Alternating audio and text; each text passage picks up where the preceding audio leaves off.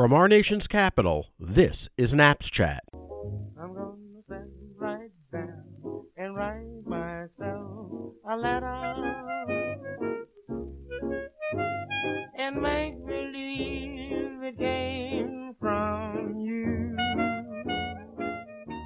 Hi, this is Bob Levy, the Director of Legislative and Political Affairs for the National Association of Postal Supervisors, and welcome to this week's edition of Naps Chat.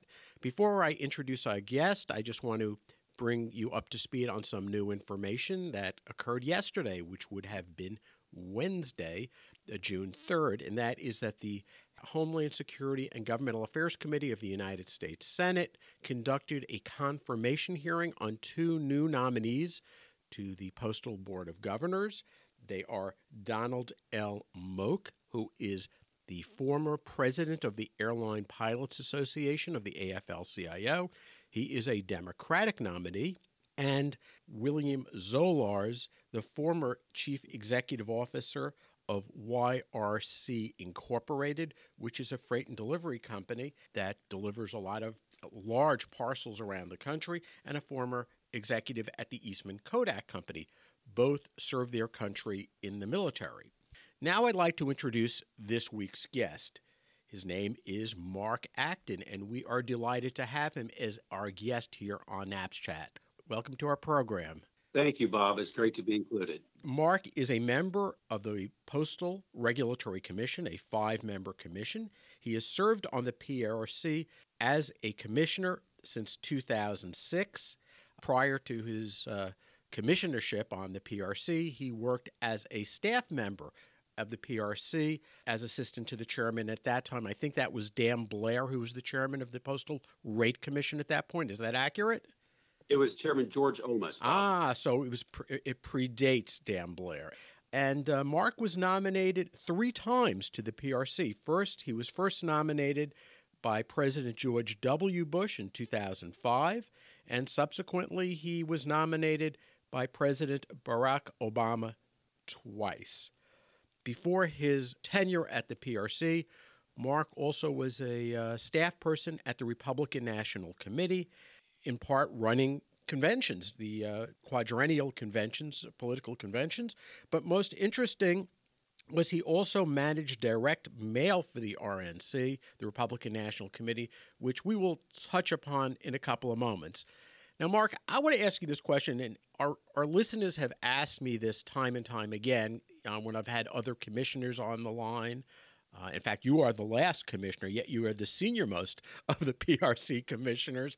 And they would like to know, what is the confirmation process? How do you get nominated, and how are you confirmed by the Senate? What's the process in being nominated to any position, whether it be the PRC or the Board of Governors? Yeah, I get asked that question occasionally. The role that we occupy as commissioners are presidential appointees with Senate confirmation. So in the entire federal bureaucracy, there's probably about 1,200 of those slots, so they're reasonably limited in terms of their availability. Having done it 3 times now, they each have their own personas. They raise different challenges because they involve different people, different senators are involved at different points in the process. And I will say, generally speaking, that the process of appointment and confirmation has grown more challenging with each successive nomination. And I think that's primarily a function of the deteriorating status of the fiscal health of the United States Postal Service. The senators want to be sure that they're picking individuals who are going to be responsible public servants and help to improve the situation. Logistically, it isn't simply being nominated by the president and just your name gets sent over to the Senate. You have to file forms, disclosure forms. You go through an interview process. Is that accurate? Yeah, it's a very closely scrutinized nomination process. You have to be fully disclosed in terms of your finances and your history with law enforcement or any other issues that the president and the senators may care about, because over the course of time, I'm sure you've witnessed where other nominations for other roles that require presidential appointment and Senate confirmation, nominations are endangered by information that wasn't revealed as part of the vetting process. And I also think that circumstance contributes to the notion that a president sometimes feels more comfortable if they're dealing with an individual who's been through that process successfully in the past. Mark, what I want to dig a little bit deeper into is your background comes out of the political arena. The four commissioners who you serve with emerged from the legislative arena. How does that reflect on how you go about thinking or analyzing issues that come before the PRC? Yeah, our backgrounds are different in that sense. And, we have a very diversified panel with the five of us, and it's been great to work with all of them. Chairman Taub in particular is just an incredibly committed fellow who just works tirelessly to promote efficiency and effectiveness at the commission. But yes, my background was political prior to coming to the commission. And I ended up at the commission primarily because former Chairman Olmos was designated the chairman of the agency by President Bush. And Chairman Olmos and I worked together on the Hill on a number of different avenues. He called me and indicated that he needed some assistance in administering the agency, and that's how I joined. But I did have some background in postal. My time at the Republican National Committee included a couple of years in the finance department, where I managed direct mailings for what we called the 500 Club and the President's Club, which were subscription clubs for people who were Republican and wanted to contribute to the Republican National Committee. And I will say that working as a finance person really gave me an appreciation for the notion that it's a lot harder to raise that money than it is to spend it. And the most effective fashion for raising money was always, without fail, hard copy mail. We had other approaches. We used phone banks and other sorts of outreach. But in terms of bang for your buck, the mail solicitations were by far the most successful. So you were a major customer of the Postal Service when you ran the direct mail operation, in contrast to most other folks who might serve on the Board of Governors or the Postal Regulatory Commission.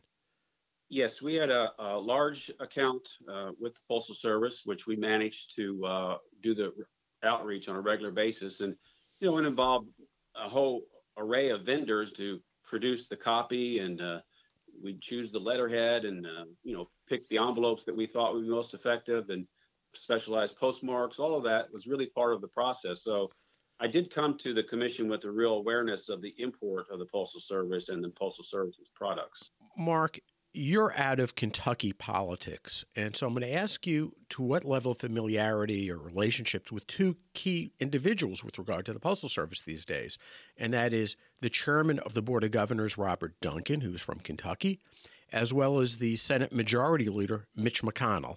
Well, as you mentioned, we have a lot of common touch points. I mean, we are all Republicans, and we are all Kentuckians. Senator McConnell is from Louisville, as am I. Mike Duncan is from Appalachian, the eastern part of the state, the eastern part of the Commonwealth. I know them both to different degrees. Mike Duncan I've worked with quite closely for many decades, and he and I had time together at the Republican National Committee where he enjoyed a number of leadership roles, including being the National Secretary, the National Treasurer, the National General Counsel, and then finally the National Chairman. And he also, of course, is a very accomplished public servant, having served as chairman of the Tennessee Valley River Authority and in a number of other roles where the White House has selected him to provide leadership. My personal view of Mike Duncan is, you won't be surprised to learn, it is a very high one. He swore me in my first term as a Postal Rate Commissioner there at the Postal Rate Commission. And we had a lot of contacts in the political forum before we both entered the postal world. Now that he's a governor, we don't contact each other that much. Chairman Duncan's a very by-the-book fellow. And I think he's just the sort of seasoned, proven leadership, executive leadership that an organization like the Postal Service deserves and needs at this time. Let's talk about with Mitch McConnell, Senator McConnell.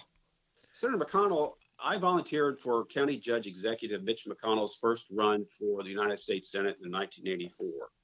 He won that race, of course, and he's won every one since, and he's in another now for, I believe, what will be his seventh term. So over the course of my personal and professional existence, I have from time to time turned to the senator and his staff for guidance and help in terms of what it is I was seeking, either professionally or personally. And I will say, and this is an indication of the remarkable level of constituency services that Leader McConnell manages, they were responsive.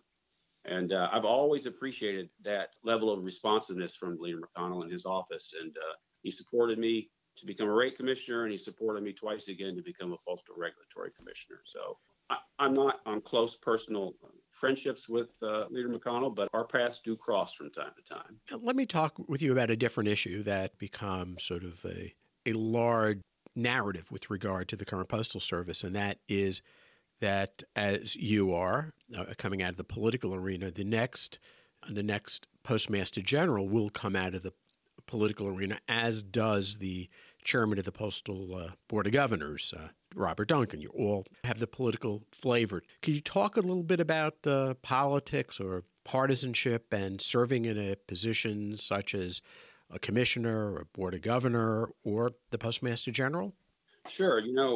Mike Duncan, for instance, is his work on the political front is like his work in the nonprofit front. He does it as a sense of public service. He is a very accomplished private sector banker who owns a series of banks back home in Commonwealth, but he feels a calling to be helpful, and he has been successful in that front. He also raises quite a lot of money there in Appalachia to fund college attendance for individuals who otherwise would have no hope of achieving in that fashion. So, it's important to know that the political work of individuals like Mike Duncan are just part of who he is.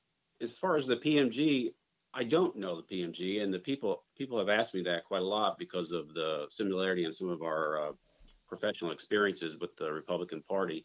He is, for instance, chairman of the Finance Committee for the upcoming Republican National Convention. And while I haven't encountered him personally, I have had very, I think, reliable reports from individuals whose instincts I trust, who did interface with him, not in the political world, but in connection with his work as a logistics operations manager in building that enterprise of his into a multi-million-dollar operation. So I trust those individuals' views that their encounters with the incoming PMG were very successful, and I'm looking forward to meeting him and working with him to better the situation. I would say I feel like some of the criticism with respect to the PMG has been a little preemptive. The fellow's not had an opportunity to have one day in the office yet, and I think that we do owe him the chance to build a record, which we can point to agree with or disagree with or promote. I mean, we're all in this together, and it's important that we work together toward the common goal, which is improving the fiscal status of the Postal Service. What's interesting about this, sort of the dynamic right now, and I've pointed this out in the last couple of weeks of my podcasts, is that the last Postmaster General to come from outside of the Postal Service was Marvin Runyon, who was apolitical. He was a registered independent, or a blank as we would refer. But the last political Postmaster General was actually Winton Blunt, who was the member of the cabinet for Richard Nixon, and also ran the Southeast region, I think, Nixon Re-elect Committee.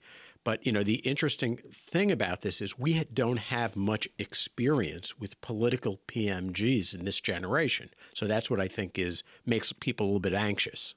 Yeah, I can appreciate that. And it definitely is a change in approach. There's no question about it. And we know that this administration and President Trump has a very clear interest in the Postal Service. It's probably never had such a high profile in terms of what the administration's involvement has been. So I like to look at that as more a possibility for the sort of a catalyst for change that we need. I don't know what the nature of that change is, but we know that some sort of reform is in store. The path that we're on is not sustainable.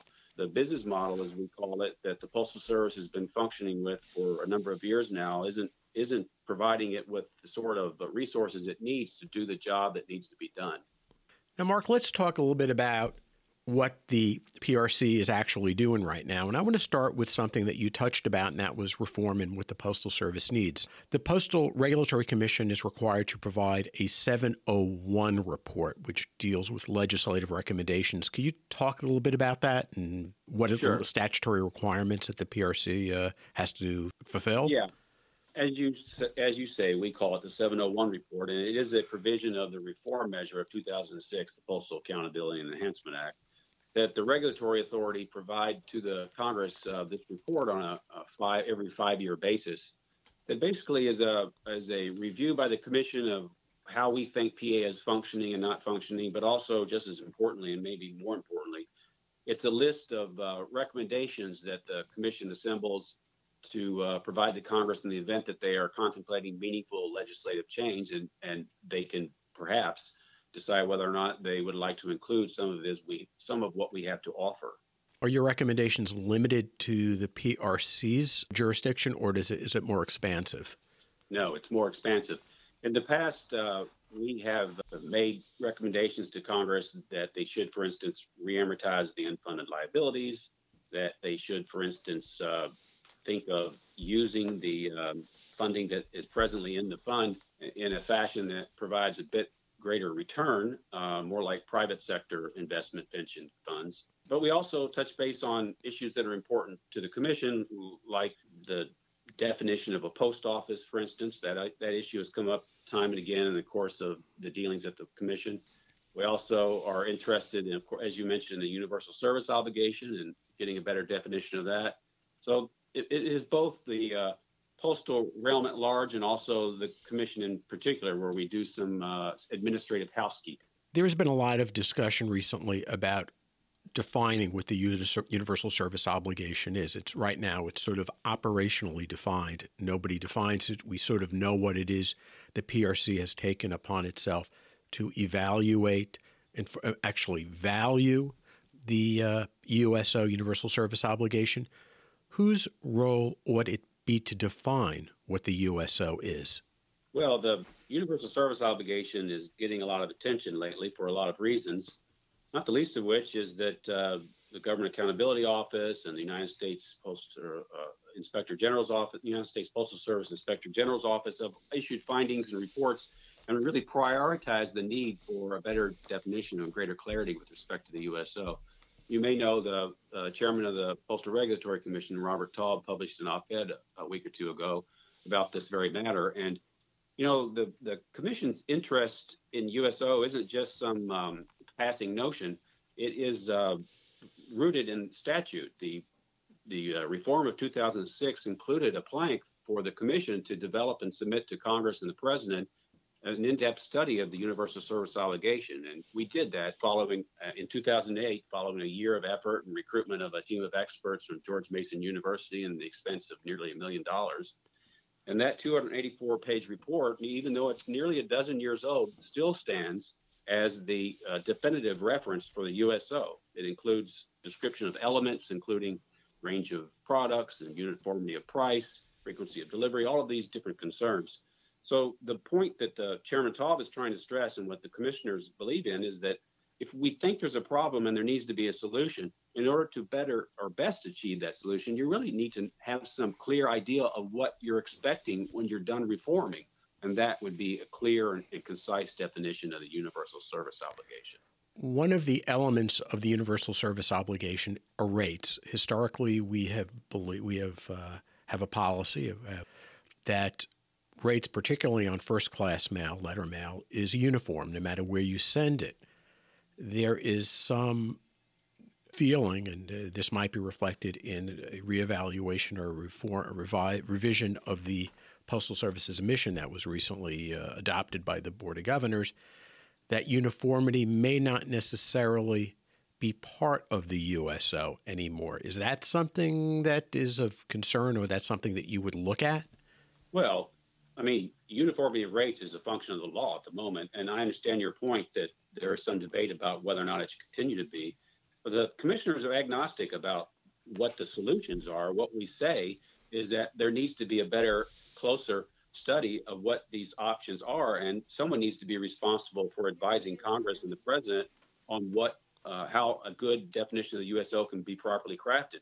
We think the commission is a good venue for that, given the nature of our role as sort of a forum where different parties go to make their case, and the commission tries to cobble together some outcomes that make sense. And I think that the USO deserves that sort of attention, whether you're talking about uniformity of rates or any of the other key elements of USO. It needs to be a comprehensive assessment, and in the end, it has to be a total product that makes sense for advancing the cause. The PRC, and let's stay on rates for a couple of moments.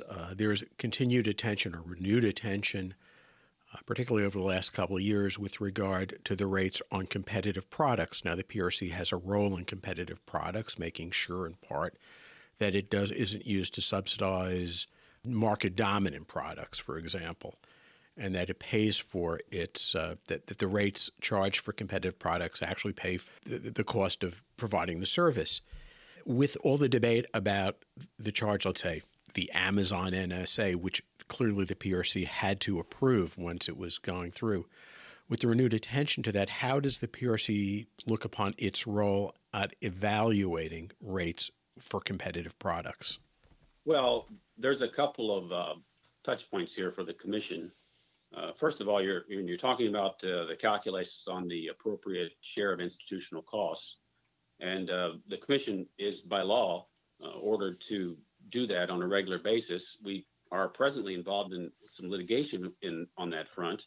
The commission has issued an order which puts forth a formulaic methodology for using contemporary inputs to do a dynamic assessment of that.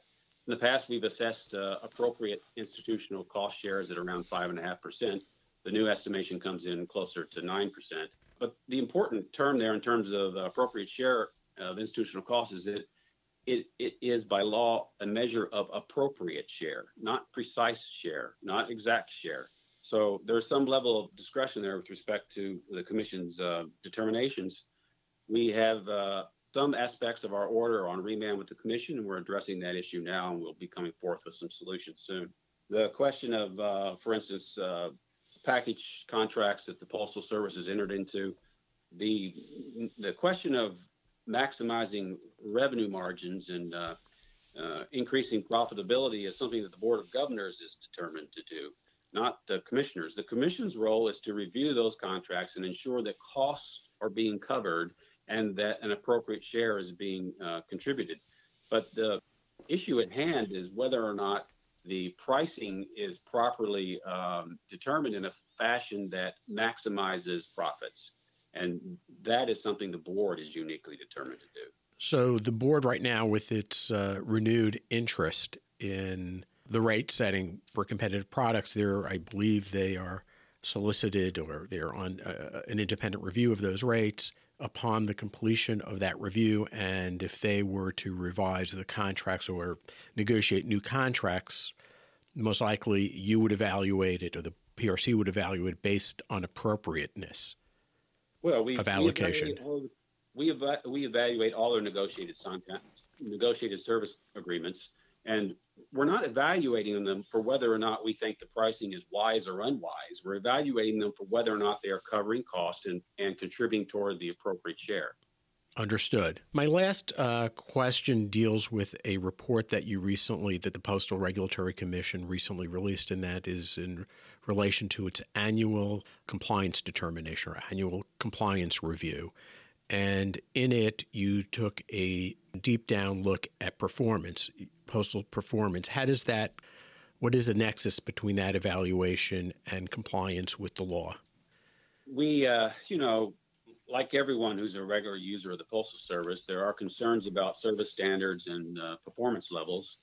And the important thing about the annual compliance determination, which, by the way, is the Commission's most important compliance tool, we do a yearly assessment of Postal Service finances and operations, and we offer insights, advice, and recommendations and findings with respect to how it's all unfolded and what we think could be done differently to improve things moving forward. We feature in there not just the fiscal status of the Postal Service, but also their ability to meet these performance standards that they've set for different products. And it's my personal belief, and we don't talk about this in the ACD, but it's my personal belief that there is a close nexus between the Postal Service's ability to meet those performance goals and their deteriorating fiscal state. Because I think when you're in the sort of spiral that the Postal Service is stuck in terms of its finances, it's really hard to muster operations to meet some of those goals. And I would say also, some of those goals for some of those products, I think, are out of sequence with reality. I mean, they like to call them aspirational, meaning that, they're hoping to achieve the goals and improve toward meeting the goals. But some of them are not just 1 or 2 points off, but, talking about a dozen points of failure for not meeting a goal. And I think that calls on the operator, not the regulator, but the operator to look again at what it is it's projecting its capabilities are and make reasonable judgments so that the consumers of those products can have a better expectation of when their mail will be delivered. Final question. We started as you have a long history with the Postal Regulatory Commission, first as a staff member and now as a commissioner. You've served as vice chairman of the commission also. What do you know now that you didn't know when you started that has made an impact on your expertise in postal world? Well, there's a couple of ways I'd answer that, Bob. One is to say, when you've been at it as long as I have, some of these issues sort of come around again. It's helpful, I think, when making important judgments for the future that you have a real appreciation for the past. And that includes understanding the stakeholders' concerns and having a grasp of the sort of options that have been on the table and what's worked and what hasn't worked. So in that sense, having worked there for a period of time gives you some special insights, I think. But in the immediate sense, this pandemic that we're all experiencing really has highlighted the imported value of the United States Postal Service. I mean, there's nothing good about COVID, but when you look at the volumes and revenue reports for last month and see how package deliveries are up, 32%, it really drives home the point that in this nation, there still is a very important role for a healthy United States Postal Service. With that, I'd like to thank you, Mark Acton, for joining us today on NAPS Chat, and wish you and your fellow commissioners full health and to be safe. Thank you, Bob. Okay, so everyone, until next week when we return, thank you for joining us at NAPS Chat. I'm gonna sit right down and write myself a letter and make believe it came from you. I'm gonna